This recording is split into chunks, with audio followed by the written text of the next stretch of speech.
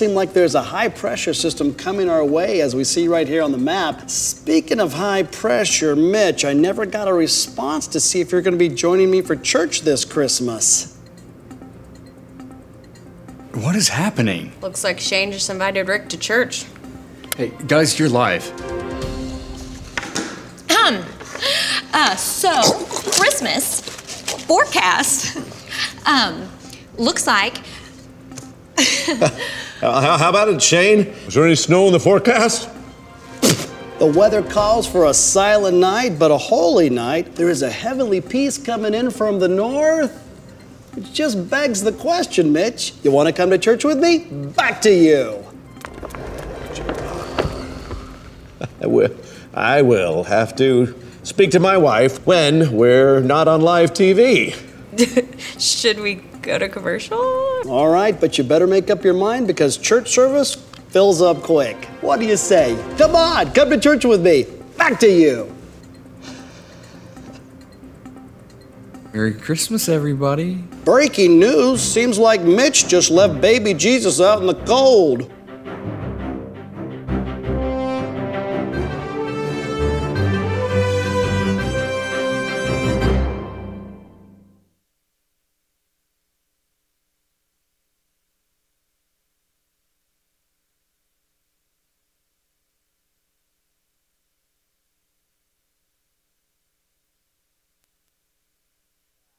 Talking for this whole month about announcements. As a matter of fact, our series title is Announcing. And announcements are interesting because either you love them or you hate them. In traditional church, announcements are actually seen as a part of the worship service, aren't they? No announcements, we really didn't have worship.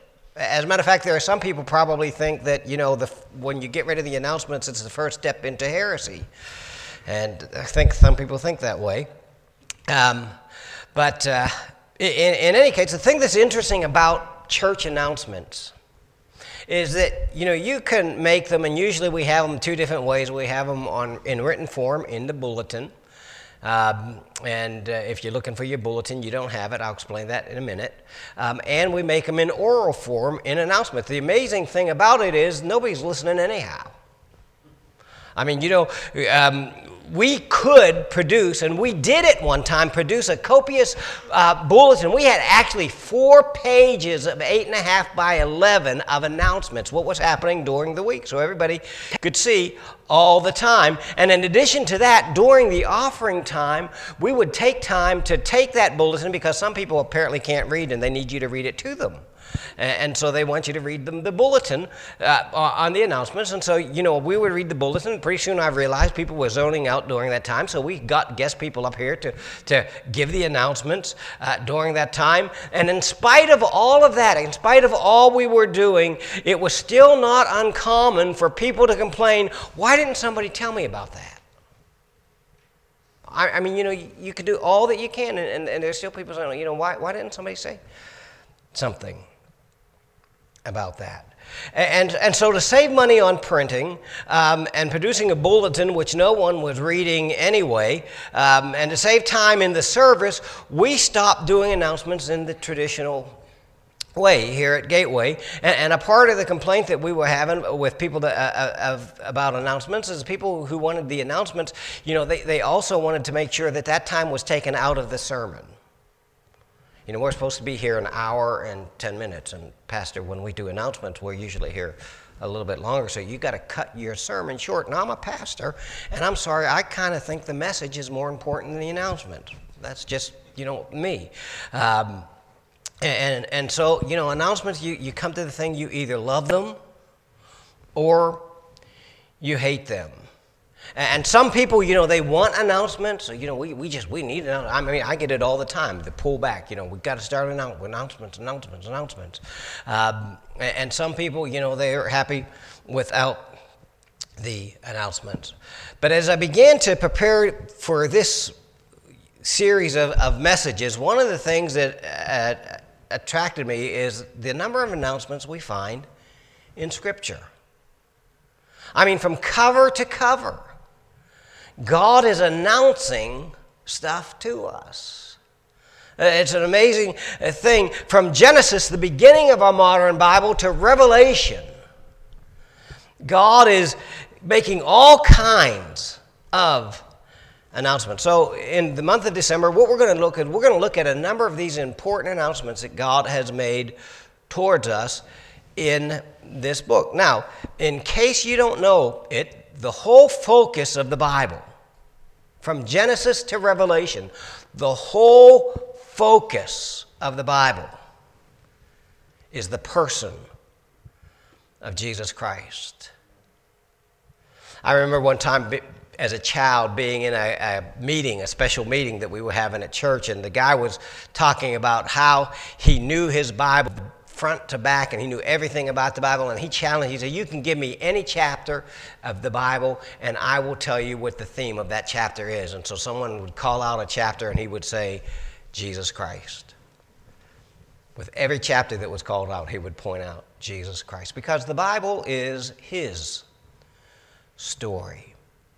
And because of that, there's an incredible display of unity in this book, which is really a collection of ancient writings, ancient documents, written over a period, now think about this for a minute, written over a period of 1,500 years, by at least 40 different authors from different backgrounds, different walks of life, different vocations, different locations, and yet it's still a unified book. A number of years ago, one of the big things that we used to have in this country was door-to-door salesmen. They're not so common anymore because you can get shot if you walk up to somebody's door. But back then you had door-to-door salesmen, and one of the things that we had at that time is there was a salesman going around, and he was selling the Western world's greatest books. And these are a collection of books that are about the greatest writings in the Western world. And he came to the door of a guy by the name of Josh McDowell. Now, Josh McDowell was a Christian apologist, and he said to Mr. McDowell that he was selling these greatest books. And Mr. McDowell asked him, he said, let me ask you a question.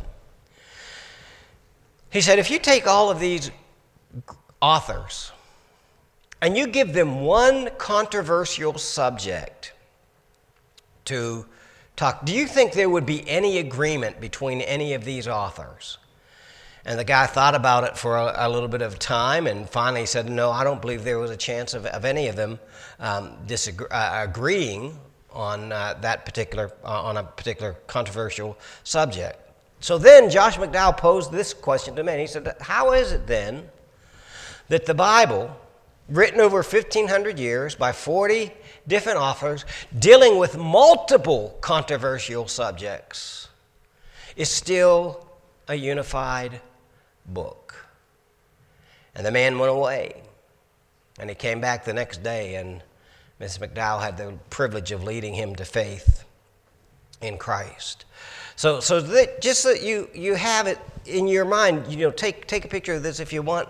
1,500 years, 40 different authors dealing with controversial subjects, all kinds of controversial subjects. It is still a unified book. And the reason it is a unified book is because the history recorded in this book is his story.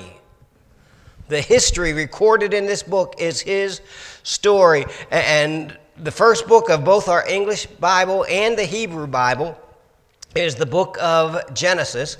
And the author of Genesis, hopefully you know this, the author of Genesis is a man by the name of Moses. But you discover as you read the book of Genesis that Moses really wasn't so much the author as he was the editor of the book. Now let that sink in for a minute. Moses wasn't so much the author as much as he was the editor, because what he did is he took 8 different sources and he pulled them together and compiled them in this book that we call Genesis. What he records was written by other men and then added to the book of Genesis that he wrote. So he uses 8 different sources And the reason I say this is because the sources Moses uses as he talks about the subjects of creation and the fall of mankind, all of this comes from the pen, listen to me, this is very important, comes from the pen of Adam himself. Genesis 5:1 says, "This is the written account of Adam." This is the written account of Adam's family line. When God created mankind, he made him in the likeness of God. This is the written account. The Hebrew there is Toledah, the written account of Adam. So the man who was there at the beginning tells us about creation. So let me ask you a question. Let's suppose you're trying to get information on some event that occurred. Who do you think the best person to get that information from would be? The person who actually saw the event and attended the event, or someone who just heard about the event? Pardon? The person who attended it, the person who saw it, the person who experienced it firsthand. Genesis is not Moses borrowing, as some of you guys who are in college, you probably have heard this story. It's not Moses borrowing from religious myth to try to explain how we got here. It is the record of the guy who was there, a guy by the name of Adam.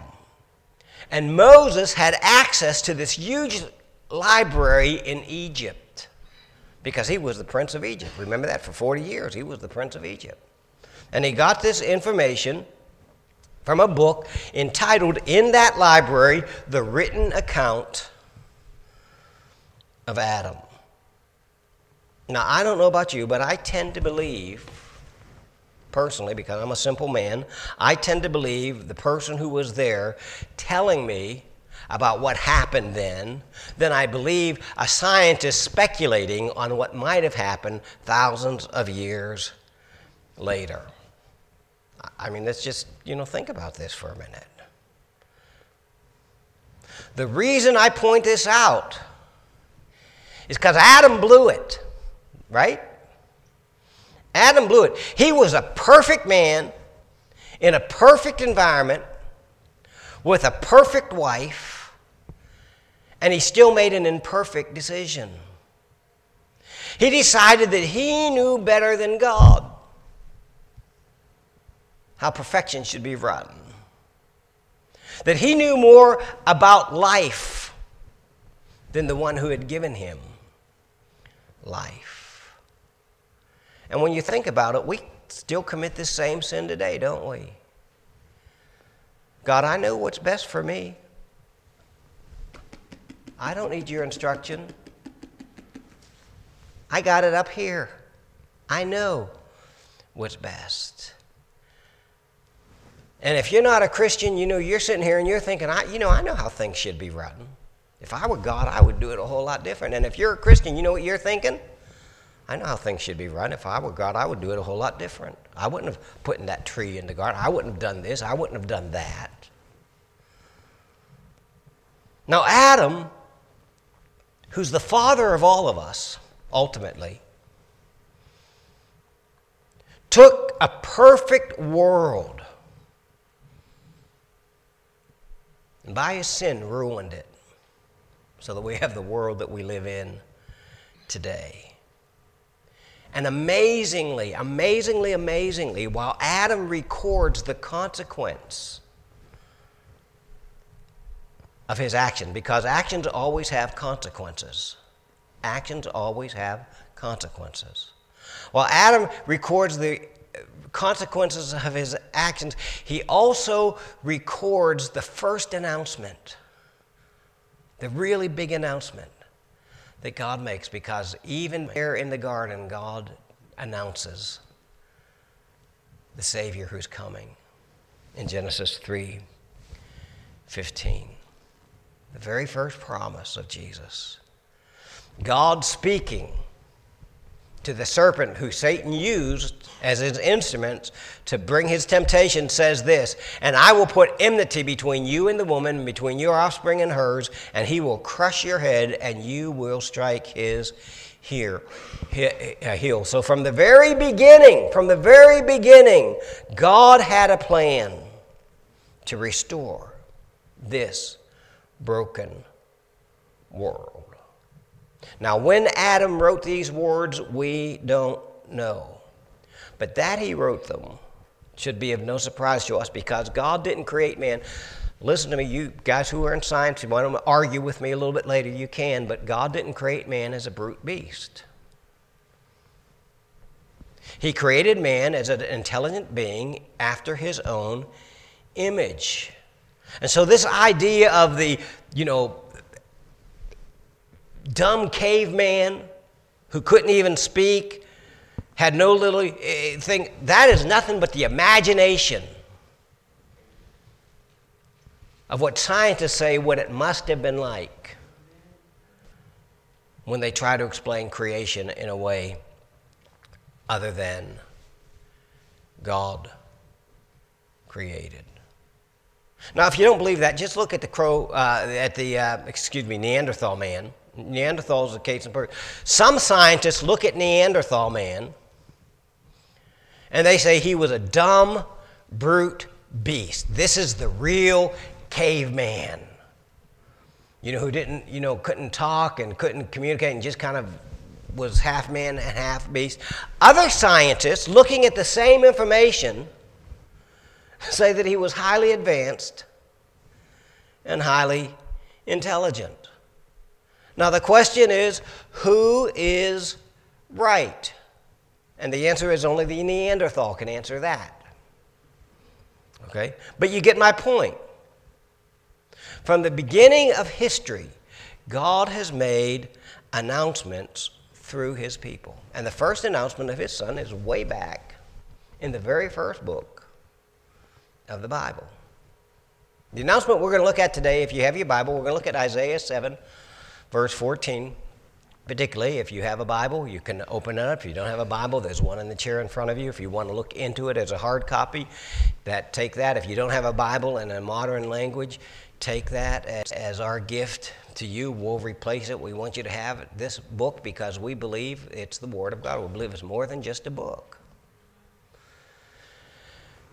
And Isaiah 7:14 is written around 736 BC. Now that means it was written 700 years before Jesus came on the scene. 700 years before Jesus was here, Isaiah gave this incredible announcement found in this chapter. Now, just a little bit of background to this announcement. The king of the day was a guy by the name of Ahaz. Ahaz was one of the worst kings in Judah's history. He was an evil, evil king. Now, by the time Ahaz was sitting on the throne in Jerusalem, Israel had already divided into the northern kingdom and the southern kingdom. The guys of the northern kingdom, and even the guys in the southern kingdom, were under the thumb of Assyria, the king of Assyria. And the guys in the northern kingdom, they decided that they didn't like being under the king of Assyria's thumb, so they rebelled against him, and then they attacked Jerusalem, hoping to force Jerusalem and Judah into fighting Assyria along with them. Now, Ahaz, he decided he was going to trust in his political allies to help him. He was going to trust in his party, so to speak, rather than trusting in God to get him out of this mess. I'm going to trust the policies of my party because that's what I do. And so Isaiah is sent to Ahaz to tell him, I want you to ask God for a sign that he's got this and you don't have to worry about this. And this is why Isaiah said, ask the Lord, in chapter 11, verse 11, so you just get this. Ask the Lord your God for a sign of confirmation, Ahaz. Make it as difficult as you want, as high as the heaven or as deep as the place of the dead. In other words, Ahaz, the sky is the limit. You can ask anything. How would you like a promise like that? You can ask me anything and I'm going to do it. I'm going to do it. Ahaz decides to look spiritual, even though he was anything but spiritual. But Ahaz said, I will not ask and I will not put the Lord to the test.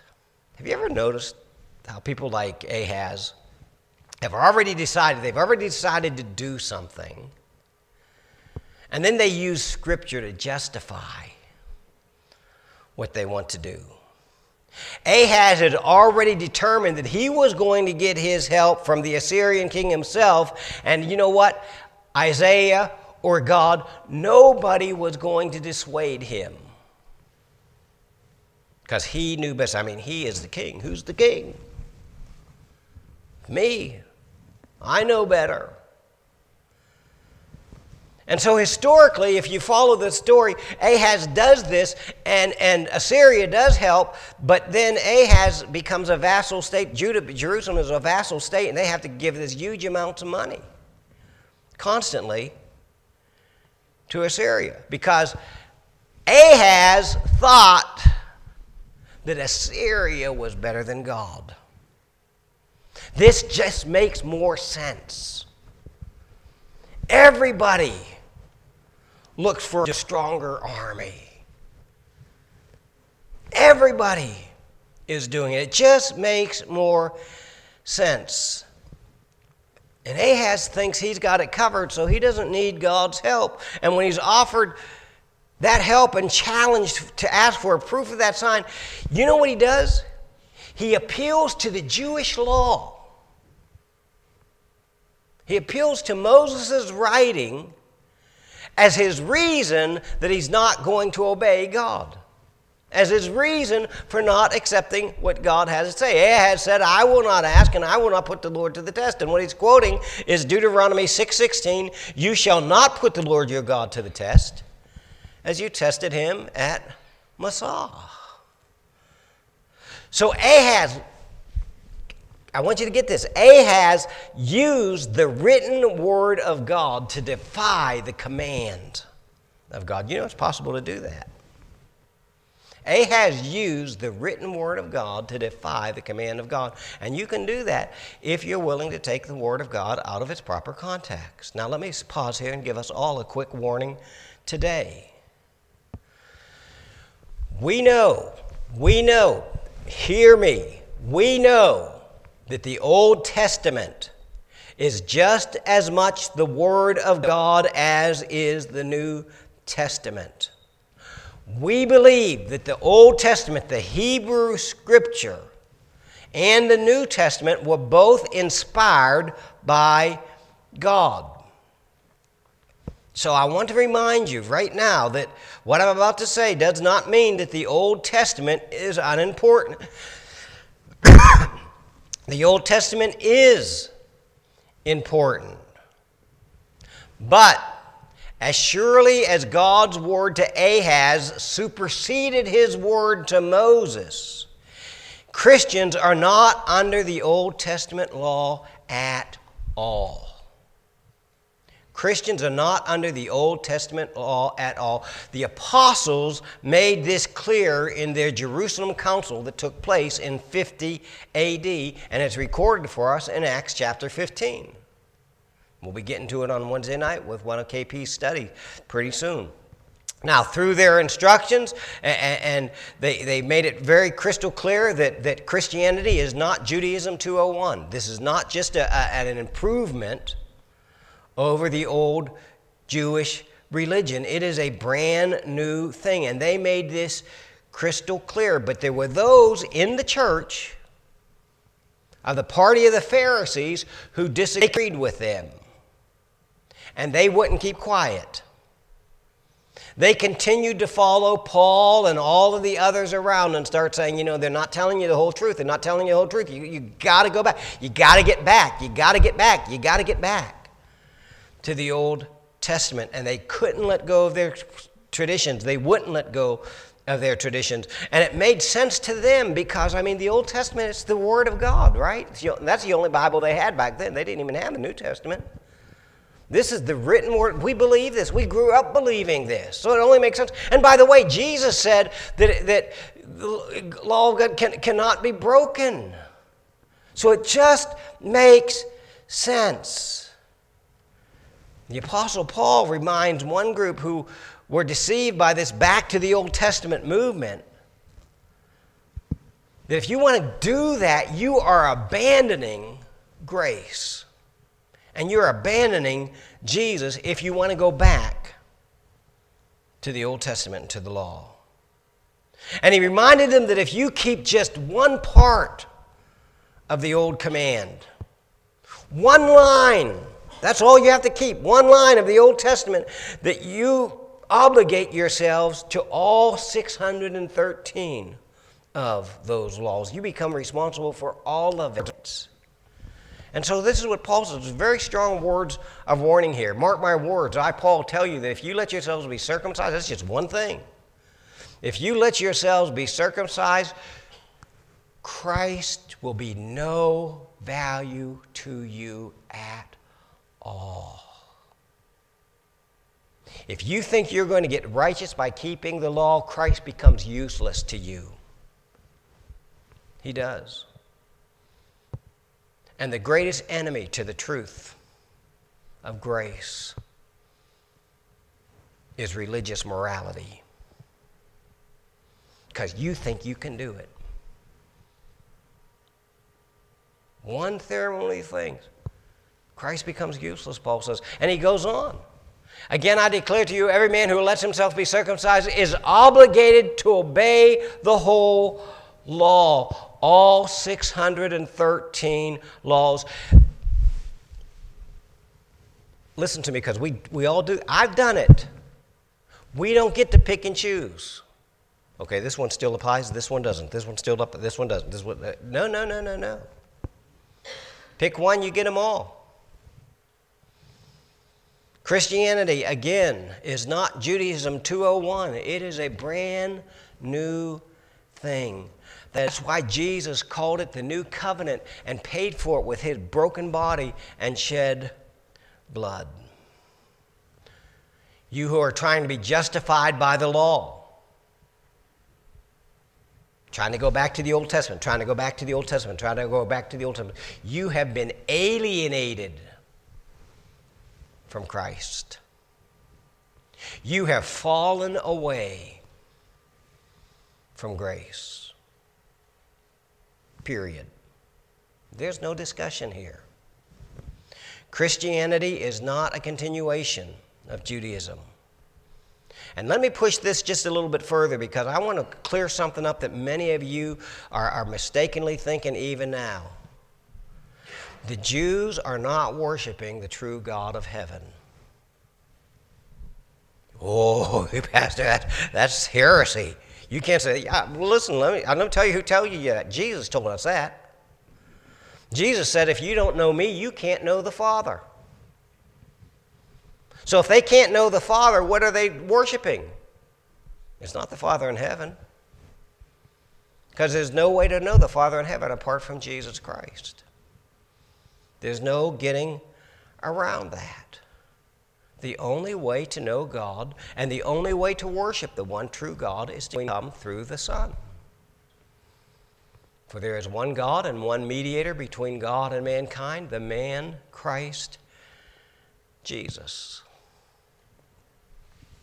The writer of the book of Hebrews puts it this way: God speaks of these new promises, of this new agreement, as taking the place of the old one.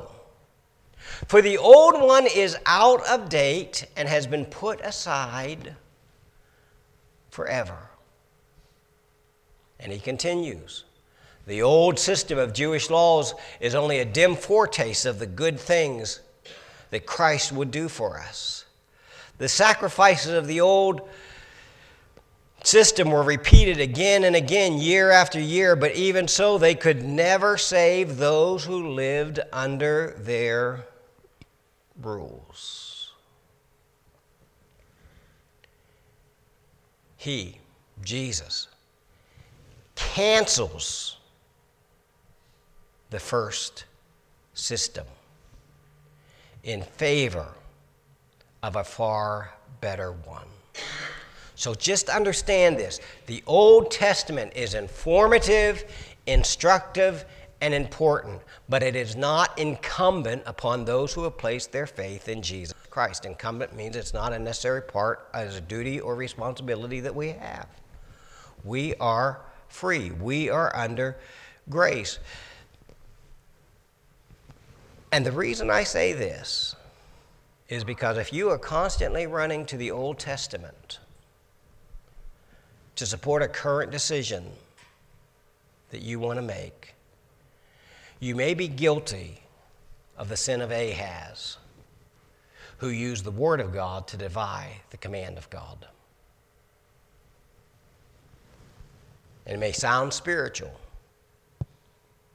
but it's direct defiance to the instructions that God has given us through the writers of the New Covenant, bought and paid for with a broken body and shed blood. And let me just be very bold here. If that makes you mad, it needs to. Because you need to wrestle with this. Ahaz appeared to the Mosaic law because he believed it, not because he believed it, because he already knew what he was going to do. And so he was going to find something in the Scripture to support what he already determined to do. And he wasn't going to test God in this because he wasn't going to ask God for help. He knew what he was going to do, and not even God was going to dissuade him from his course of action. Again, Ahaz is the king. Nobody tells the king what to do. And some of you are just like Ahaz. Nobody tells you what to do. Not pastor, not priest, not prophet, not even God. Because you're in charge. You know, Paul was the most decorated Pharisee of his day before he became a believer. And he said at one point that even though he was under the law, not under the law anymore, he was not under the law. He was not lawless, he lived under the law of Christ. Now, what is the law of Christ that he's talking about? Well, Jesus gave it to us. A new command I give you, love one another as I have loved you. So you must love one another. The law of Jesus is love as you have been loved by me. That's what makes it new. See, we Christians don't have the 10 Commandments. We only have one command, and that's to love others the way Jesus loved us. And trust me on this, I would much rather have 10 Commandments than this one law. Because the 10 Commandments are a whole lot easier to follow than to love my enemies, to do good to those who persecute me, and pray for those who despise me. It's much harder than any list of rules to love in this way. Ahaz appeals to Moses' writings to contradict what God has clearly said through the prophet. So God responds to him through this wonderful prophetic announcement. Therefore, I bet you thought we'll never get there. I bet you thought we'll never end, too, because we're just getting there. Therefore, the Lord himself will give you a sign. Behold, the virgin shall conceive and bear a son, and you shall call his name Emmanuel. So, without going into all of the various arguments, let me just highlight a few of the major points of this announcement as we enter this Advent season, and we're going to look at the announcement to Mary, and then to Joseph, and then to the shepherds, and then to the wise men. The first is this messianic announcement. The messianic announcement predicts the coming of Jesus into the world, again, 700 years before it's happened. That's why liberal scholars want to put Isaiah much later in history, because they can't understand how could he be so accurate with this. Well, the reason he can be accurate is because he was being led by God. Matthew picks up on this when he refers to him, and he writes to the birth of Jesus as the Messiah, as the anointed one of God. So the first thing that I want you to see is the Lord himself does this. And when he says virgin, he means virgin. He doesn't mean an unmarried woman, a young woman. And while the word itself that is used here, Alma, is an unmarried woman, in every place that it is used in the Old Testament, it refers to an unmarried woman who is chaste, an unmarried woman who is a virgin. Now, since the prophecy was first to Ahaz, it's got to have an immediate fulfillment. So the virgin that he's talking about is a prophetess that he's going to marry. Isaiah's first wife died. He marries this prophetess, and he has a son within a year of this prediction. That was for Ahaz. That's the immediate application, and we'll talk about that a little bit more in a minute. But notice in verse 13, Isaiah has broadened the prophecy to include more than just Ahaz, and he says it's for the whole house of David. And this is what takes it out of that immediate and gives it the messianic, the prediction of Jesus' birth to the world, because it's to the whole house of Israel. And just to make sure that we get this, the word shall conceive in the Hebrew is hera, which means pregnant virgin. I mean, those are two words that contradict each other, aren't they? It's feminine. It can't be anything with a man involved. The Hebrew is a feminine singular adjective, hera, meaning pregnant, and it should be actually translated the pregnant virgin, or the virgin is pregnant. So here we have this context, and remember, God has told him, ask for a miraculous sign, as high as heaven, as deep as hell. You can ask for anything. And so, of course, when God gives the answer to what it's going to be, because he won't do it, it's going to be a miraculous sign, isn't it? Something that just seems to be impossible. And the prophet, by this vision, saw a specific pregnant virgin who would be the sign of the hope of the house of David. And I hope you caught that. He doesn't say a virgin. He says the virgin. This is not a nameless virgin. Some virgin in the future that, God will just, I think I'll pick you. No, he already knew. When God called Jeremiah, he said, Jeremiah, before you were born. As a matter of fact, the Hebrew is even more thing. He said, before you were not yet. Before you even a thought in your mama's mind, I knew you, and I called you. And 700 years before the birth of Jesus, God knew Mary by name. Not because Mary was so holy, and because Mary was under God's grace. And let me just say, he knows you as well. You are not an accident of genetics, a roll of the random DNA dice. You are a special creation of God, created for a specific purpose. Warts and all. He knows what he's doing if you'll trust him. Remember the man who was born blind? John 9. Everybody wanted to know who sinned. Who sinned? Who sinned? Who sinned? And Jesus said, it wasn't anybody's sin. It's because God's glory needed to be seen in this man's blindness.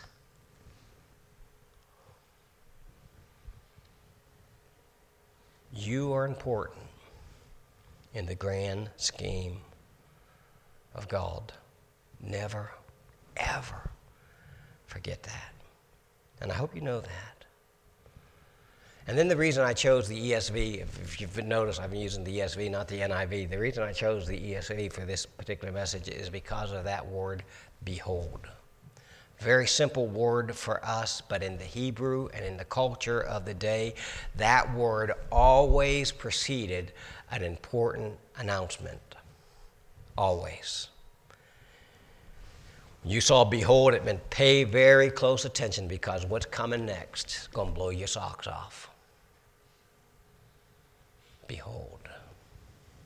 Behold. Therefore the Lord himself will give you a sign. Behold, the virgin shall conceive and bear a son, and you will call his name Emmanuel. Now, I mentioned earlier that this prophecy is a dual one. The immediate fulfillment was to Ahaz for the birth of Isaiah's son, but it's also for the messianic prophecy, for the prophecy regarding Jesus. When Isaiah's first wife died, he married a young woman who was a virgin, a prophetess. She had a son, became pregnant through the very natural means. Isaiah 8:3 tells us that they gave birth to a son. They didn't call him Emmanuel. God says, give him the name Maher-shalal Hashbaz, which means quick to the plunder, swift to spoil. But when you read the rest of this Isaiah 7 passage, the name of the one that ultimately he's predicting is Emmanuel, God with us. You see, Jesus is not a mere man. He is not a mere religious teacher. He is God in the flesh. He is God with us. And it's this announcement that all of Scripture, from Genesis to Revelation, point to and magnify. And if it's my prayer for you, if you don't know what it means to have God with you this Christmas season, you don't know that God is for you. You know, you think he's out to get me.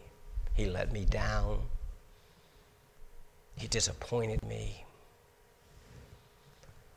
My prayer is you'll come to know that he loves you, that he's for you, and he's with you. It's the greatest gift that was ever given. God come looking for us.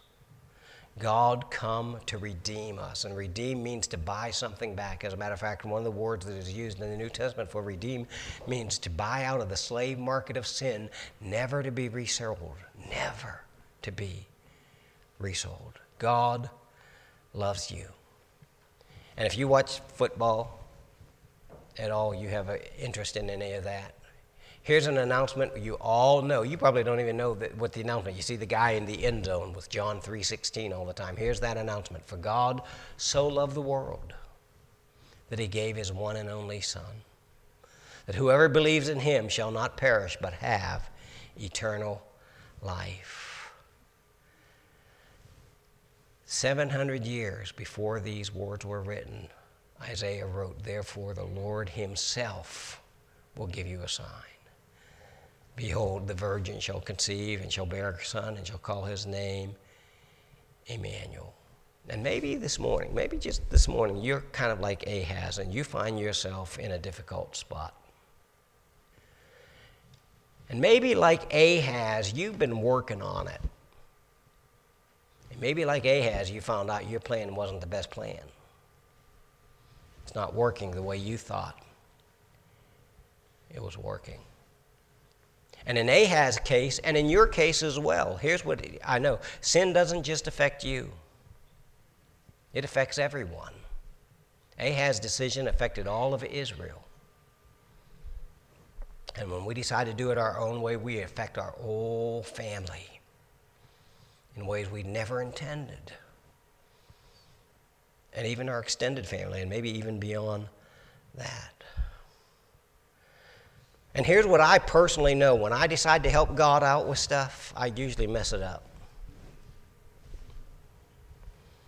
That's exactly what Ahaz did.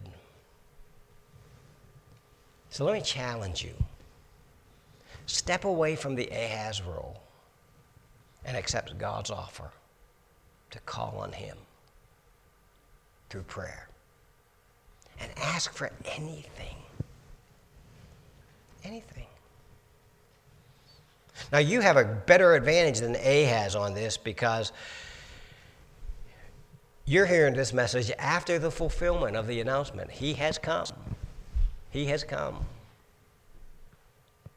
He died on the cross, was buried, and rose from the dead to prove to us he has come and that he loves us. And the one who came from heaven longs to be God with you. Why not give him a chance? And maybe, if you're here, you're struggling with something and you're saying, I tried it, I just can't, I just can't seem to give my whole life to God. I mean, I tried it, I just, I failed so many times. I'm not going to ask you even to try to give your whole life. All I'm going to ask you to do this week is take that one area, just one area of your life that you're struggling with, and commit that area to God this week. And ask him. Jennifer, you may be surprised with what he does with it. And maybe that can be the first step to a lifelong journey of other steps. You know what I learned as a young person? I learned that I couldn't give my life to Jesus as Lord as one big blob. And the reason I couldn't do that was because there's no handle. And the reason I couldn't do that was because even if I could do that, then tomorrow I would have to do it again anyhow because my life is bigger. So what commitment to Christ means is this. It means giving all of I know of myself to all of I know of God every day. Now, why would you want to do that?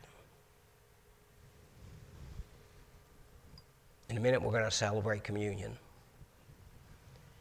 And what we celebrate with the bread and the juice is the realization that God gave all of himself for you.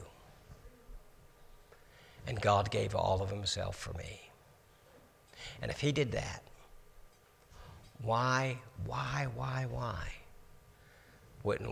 shouldn't we be willing to give back to God what he's entrusted us with? Let me pray for us. Father, thank you for loving us so much that from the moment our ancestor blew it, you said, got a plan. Not surprised. Got a plan. The minute we blew it, you said, got a plan. Not surprised. And you long to be with us.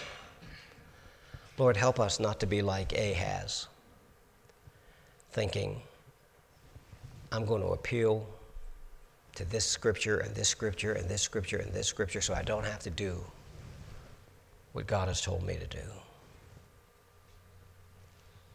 Forgive us when we've done that, because I know I've done it. And Lord, as we come to this time of communion, we pray that you would speak to us by your Spirit right now. And Lord, identify as we pray that one thing that you want us to commit to you this week. Just one. And Lord, I pray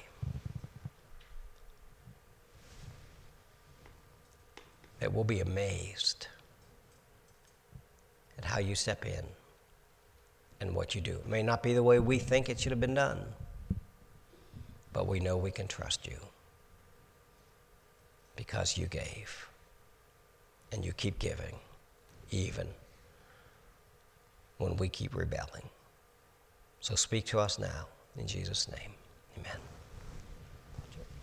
Please stand.